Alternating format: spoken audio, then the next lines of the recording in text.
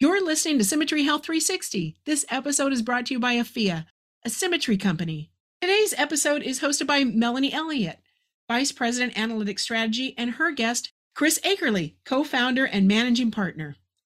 Our topic today is It Takes a Village, aggregating data across providers for insights, advocacy, and value-based contracting. Over to you, Melanie. Thanks so much, Susan. Hey, Chris. I'm so glad that you're going to be here talking with everybody about it really taking a village to put all this data together. What I want to first do is tell them a little bit about you. So you've been in the industry of healthcare for quite a long time, and more recently, probably the last 5 or 6 years, focusing on analytics. Can you tell them a little bit about your experience and what you've been doing? Yeah, absolutely. So as you said, started in behavioral healthcare 15 years ago, really kind of on a mission to revolutionize how we use technology in the industry.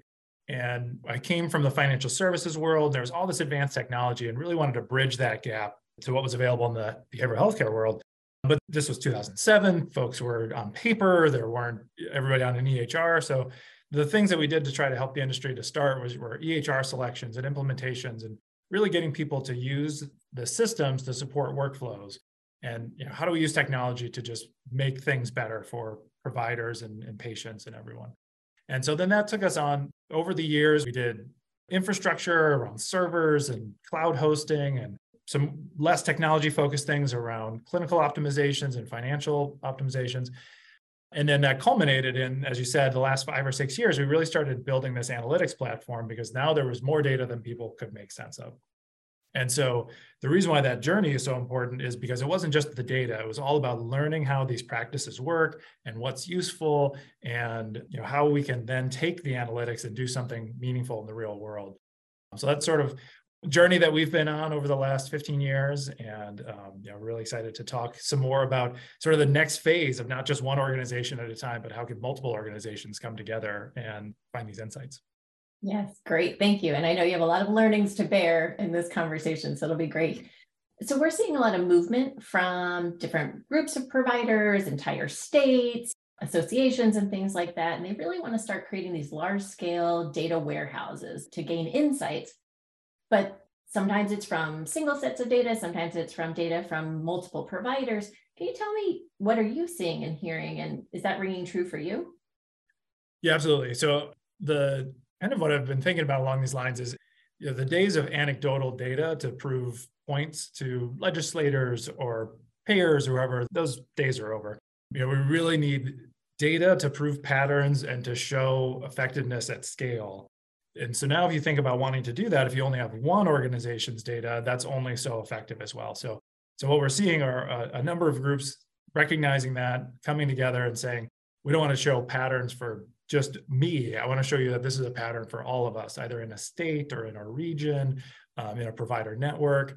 And so that really helps them then manage risk because they can see how they compare. They can do lobbying for legislature and other payers and that kind of thing. And if nothing else, just knowing how you compare. These are kinds of benchmarks in behavioral health that are tough to get. If you Google a certain kind of no-show benchmark or whatever it might be, you might get something for general healthcare, but you're not necessarily getting the behavioral health care population. So being able to identify those best practices and how you're doing compared to your peers, then really being able to leverage that for value-based contracts. That's, we've been talking about value-based contracts for a long time. It's really starting to come to fruition, and having these provider networks that can enter into these risk agreements together. We're seeing just a lot of movement on that.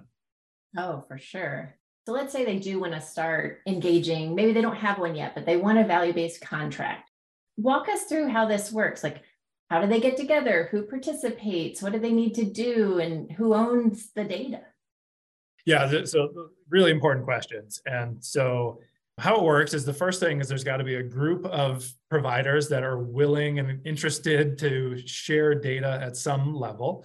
These are providers within a certain health network. If they're maybe in a certain region or in a certain state, maybe they have a shared payer that they're working toward. Just really providers who share similar services and similar populations. Because one of the things that we think about as we're putting this data together too, trying to make it apples to apples, is we've seen some places where all this data goes in and we go to compare it, but maybe it's providers that serve children versus providers who serve adults, or providers who have office-based services versus community-based services. And those are really different benchmarks and metrics. So making sure that you can share data with folks who have some similar characteristics is really important.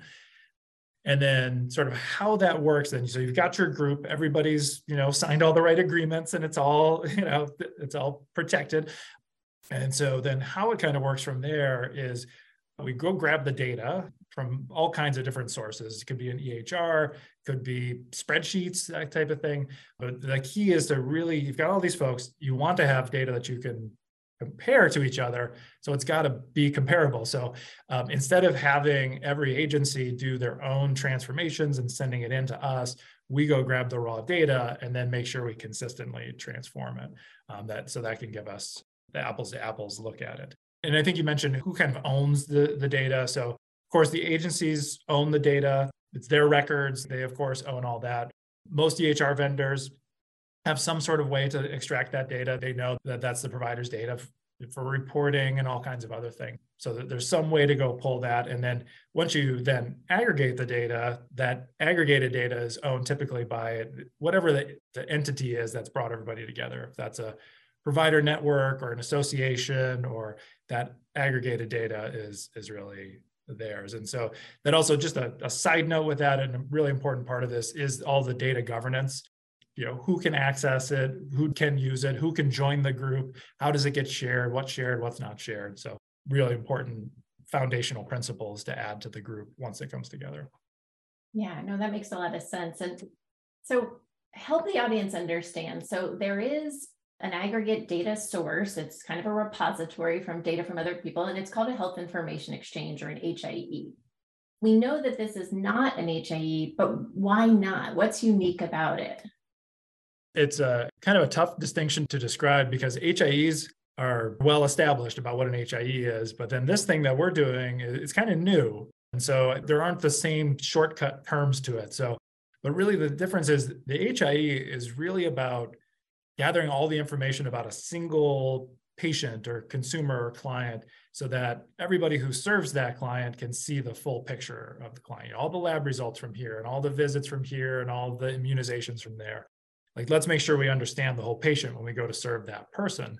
In the kind of aggregate warehouse we're talking about, that identifiable client level data isn't shared. So there might be some patient matching and that kind of thing, but really the goal is more of a global understanding. It's what does our census look like?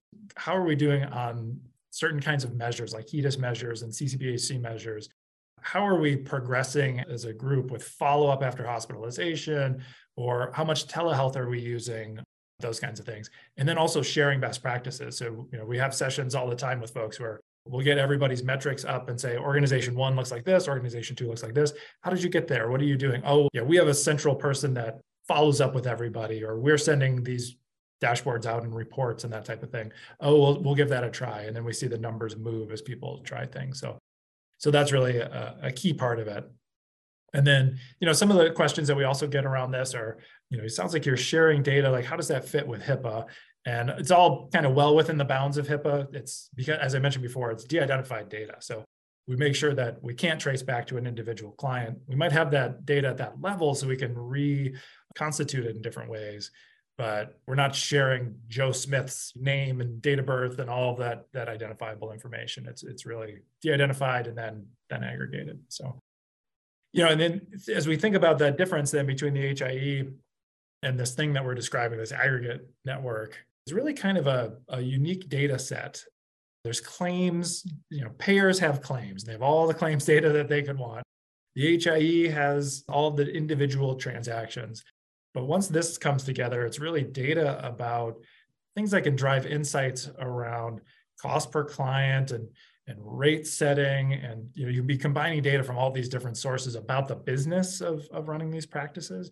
And then again, sharing those best practices about how to do that. So it's while it feels very similar on the surface, it's actually a quite distinct purpose. And we actually tap into HIEs too and go pull that data because it can be really valuable data. So it's not one or the other for sure. It's complementary kinds of systems. Are you tired of navigating the complex and confusing world of healthcare on your own? Look to the behavioral health experts at AFIA, a Symmetry company. Our team of experienced healthcare consultants will guide you through the process of finding and managing the technology and service your organization needs to deliver exceptional care. Our services include healthcare consulting, IT management and optimization, data analytics, and more. No matter the size of your organization, we are committed to creating custom-tailored solutions so you can make data-informed decisions, drive growth, provide purpose, and predict the future. At AFIA, we believe that everyone deserves access to high-quality healthcare. Let us help you create streamlined and optimized processes to give your patients the highest quality of care.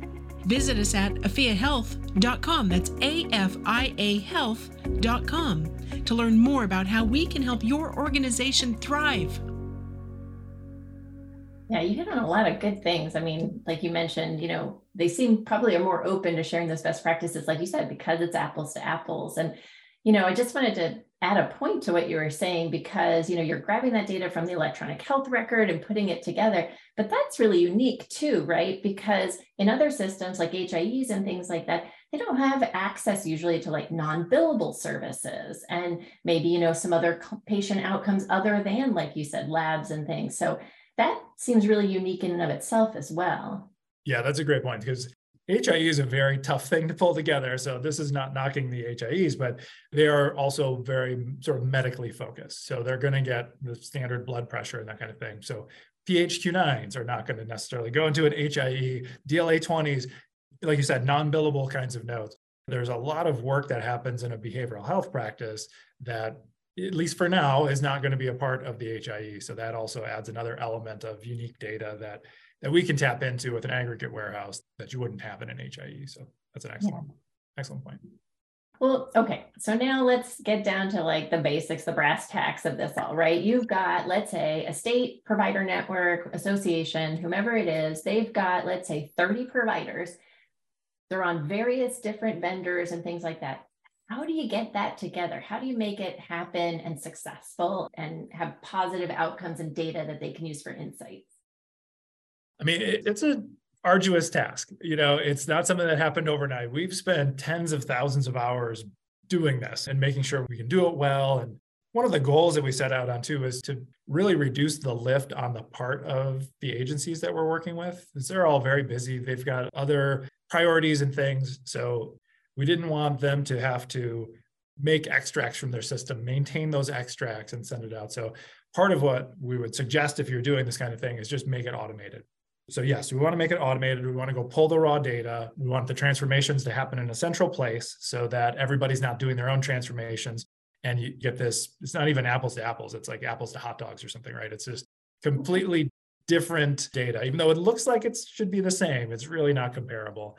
So we've spent a lot of time, we have a standard model. So even no matter what the source of the system is, we spend a lot of time saying, these dates, are they really the same thing? This service code, is it really the same thing? Let's go grab standard sets of data, either for diagnosis or for CPT codes or whatever it might be. So we spend a lot of our time thinking about, is this really the same thing, so that we can be confident when we push the data out that it's really the same.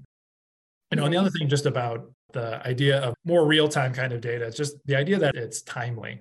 One of the ways that associations get this kind of information today is they do surveys, they just ask questions. And so they want an answer about something like telehealth, and they send out and ask all their providers, and then they wait for the answer to come back. And then they get all these different answers. So the idea that in near real time, you can get the answers to all of these things across multiple agencies to then go have a conversation about telehealth use in a state. That's really some of the value of it. I started laughing when you said, apples to hot dogs. I ran, as you know, a national behavioral health benchmarking program. And I used to call it apples to gorillas, because it was right. Because you said it was, they grabbed their data, they manipulated themselves, they handed it in. And like you said earlier too, not only was the data not necessarily apples to apples, but the services were different. The time frames, even though they were supposed to be the same, were different. And it wasn't their fault. They were doing the best job they could getting those data in, but it was incredibly manual. And in the end of the day, we couldn't compare in many of the places. So great points that you're making, and being able to have that so robust, real time, and being able to drill down for that source of truth is amazing. So obviously, you and I know there's tons of value in the aggregate data. And a lot of the agencies and the associations and the payers know that too. Individual organizations, they know that there's information in their own data, but aside from maybe best practices, what are the other things that are like really great about participating in an aggregate data warehouse project that an individual organization would gain? Well, if you're going to undertake this, a big thing would be don't make the aggregate this thing that's over here that's separate from everything else I do. So the way we go about doing it is we have each organization has their own little secure pod that has their data in it, and it can function as their enterprise data warehouse. We're already extracting all this data. Why not make use of it, put a BI tool over it, and then now you can run your business day-to-day operations off of that. But we've also standardized all that data across all these pods. And so that's when we funnel the data together for an aggregate. Just from a pure architecture standpoint, don't make people do things twice and give them that double value out of it so that they can have their own business operations and get that data. And then once you have that data, there's all of the benefits of having a data warehouse for being able to monitor your KPIs and drive performance within your own organization. You might have your own payer contracts and you want to make sure you can get paid for those services and understanding how the rates work and all that sort of thing. We have these conversations where we'll show the aggregate data and how are we doing on follow-up after hospitalization? Maybe there's certain agencies that are doing better or worse than others, and they can go right to that same data that's theirs, that's identifiable and all that. And it's a mirror image just with more information in it. So they can go like, well, there's 5 cases that we haven't followed up with yet. That's driving this number in the aggregate. Let me go do something about it, as opposed to completely disjointed systems. So that's how we go about making sure that the individual agencies get value, is it's not just about this aggregate data over here. There's also something really personal in it for them. Yeah, absolutely. And related to that, I was listening to another podcast, the one that Kathy did on the CCBHCs, and she was talking about all the benefit of the outcomes and things like that and the societal benefit. Can you talk a little bit about that too? I mean, that's a big piece that we can get out, even if they're not already collecting it or ready for it, right? What's that impetus and how does that benefit that way? Yeah, absolutely. At the end of the day, I think if we're in this industry, we're probably doing it because we want to see real impact to real people in the real world.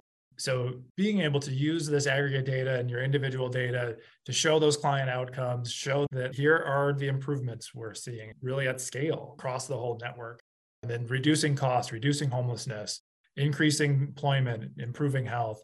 We really want to see those things happen and have the data to prove that that's happening so that it's not just anecdotal. You mentioned Kathy. She has this great term of like, it feels like, we do that a lot, where you don't want to just say it feels like we are reducing costs or increasing employment. You want to see it, that it's really happening, and where is it happening and how is it happening, so that you can take real action on it. Yeah, that's great. And I know you and I have also seen agencies who weren't quite ready, to get there, actually do that and start collecting things in a more scaled way. Like you said, that's really good. I know we only have a few more minutes, but what I want to do is kind of just have you kind of summarize, when is it the right time for an organization, association to come together and build a warehouse? And what's your advice to them? Well, it is one of these things where you kind of need to get going on it before you need it. You need some time under your belt to mature with it, understand how to use it, get everybody kind of up to speed on it. We have one group that's coming together as an integrated network. The warehouse came before the network. And what that's doing is allowing the network to be at the table with certain payers that they maybe wouldn't have gotten that seat at before. We've got another group that's a more mature network, but they haven't had the data to manage the contracts. And so they're, getting in with it now to be able to see these insights and understand costs and outcomes and that kind of thing. We're talking other groups that are really just more focused on lobbying and policy. But in all of those cases, getting started as early as possible. There's just a level of trust that needs to get built. There's all these ground rules and how we're going to share. All of those things can get started now without spending a single technology dollar. You can really get going on thinking about these things. And then laying all the plumbing. So to do this in the real time with everybody getting the benefits, it just takes some time to get that first, it's hard enough sometimes to get reporting going on a single agency. So you can imagine it's difficult across agencies. So just getting that single piece of data that's shared and consistent across everybody, even if the goal is CCBHCs down the road, just that first piece of data can be really valuable in and of itself. So getting started kind of right away so that you're ready when you need it. That's really the key. And you mentioned any sort of last advice as we wrap up here. I think it's, like I said, just get started talking about it now. I think if you have partners, you're in a clinically integrated network or some other kind of provider network, or you're a state association or whatever it is, just start talking about this idea. What value could we get, and how would it go about it if we were to share these insights? I think that's a big one. And then, another one is just perseverance. This is not an easy thing. We've had some of the champions that we have for some of this that started this maybe 4 years ago. And there have been times over that 4-year process where there were doubts and questions and headwinds to overcome, but she kept going on that. And so now they're in a really great spot. This is the group that is it's kind of at the table now where they might not have been. And without her leadership on that, it wouldn't have happened. So sometimes even when it seems like there's a lot of headwinds, you should really just keep going and do it. And the last thing is, I would say, is just make sure you be flexible with it. So there might be a really specific thing in front of you right now, let's say CCBHCs. And so if you build out a platform that's just about CCBHC, but then the next thing becomes about, you really need to understand cost, or you need to integrate with an HIE or other kinds of social determinants of health systems and things like that. You want to make sure you've got a platform that can really do that and not lock you into one specific set of calculations or views. Because what we found is once this tool is in place, some of the things that we thought we were going to do didn't become the things that we did because there was a much more important business case in front of us. So you just want to make sure that it's all driven by some value that either patients or providers or staff are going to get, and that you can turn when you need to and you're not locked into something. Yeah, that's a good point. In our industry, you're not kidding. It changes just about every day. So great point. And it sounds like too, whether it's Afia, whether it's somebody else, talking with someone who's done it before, having them help you plan and being there with you to build it alongside sounds like really the best plan. So a lot of lessons learned over the years we've been doing it. So if we could help, anybody could help folks kind of advance the needle on that, I definitely agree. Great. Well, thank you so much, Chris. I appreciate your insights on this. And for those of you guys listening at home, find us in your favorite podcast app for more episodes. Thanks, Melanie.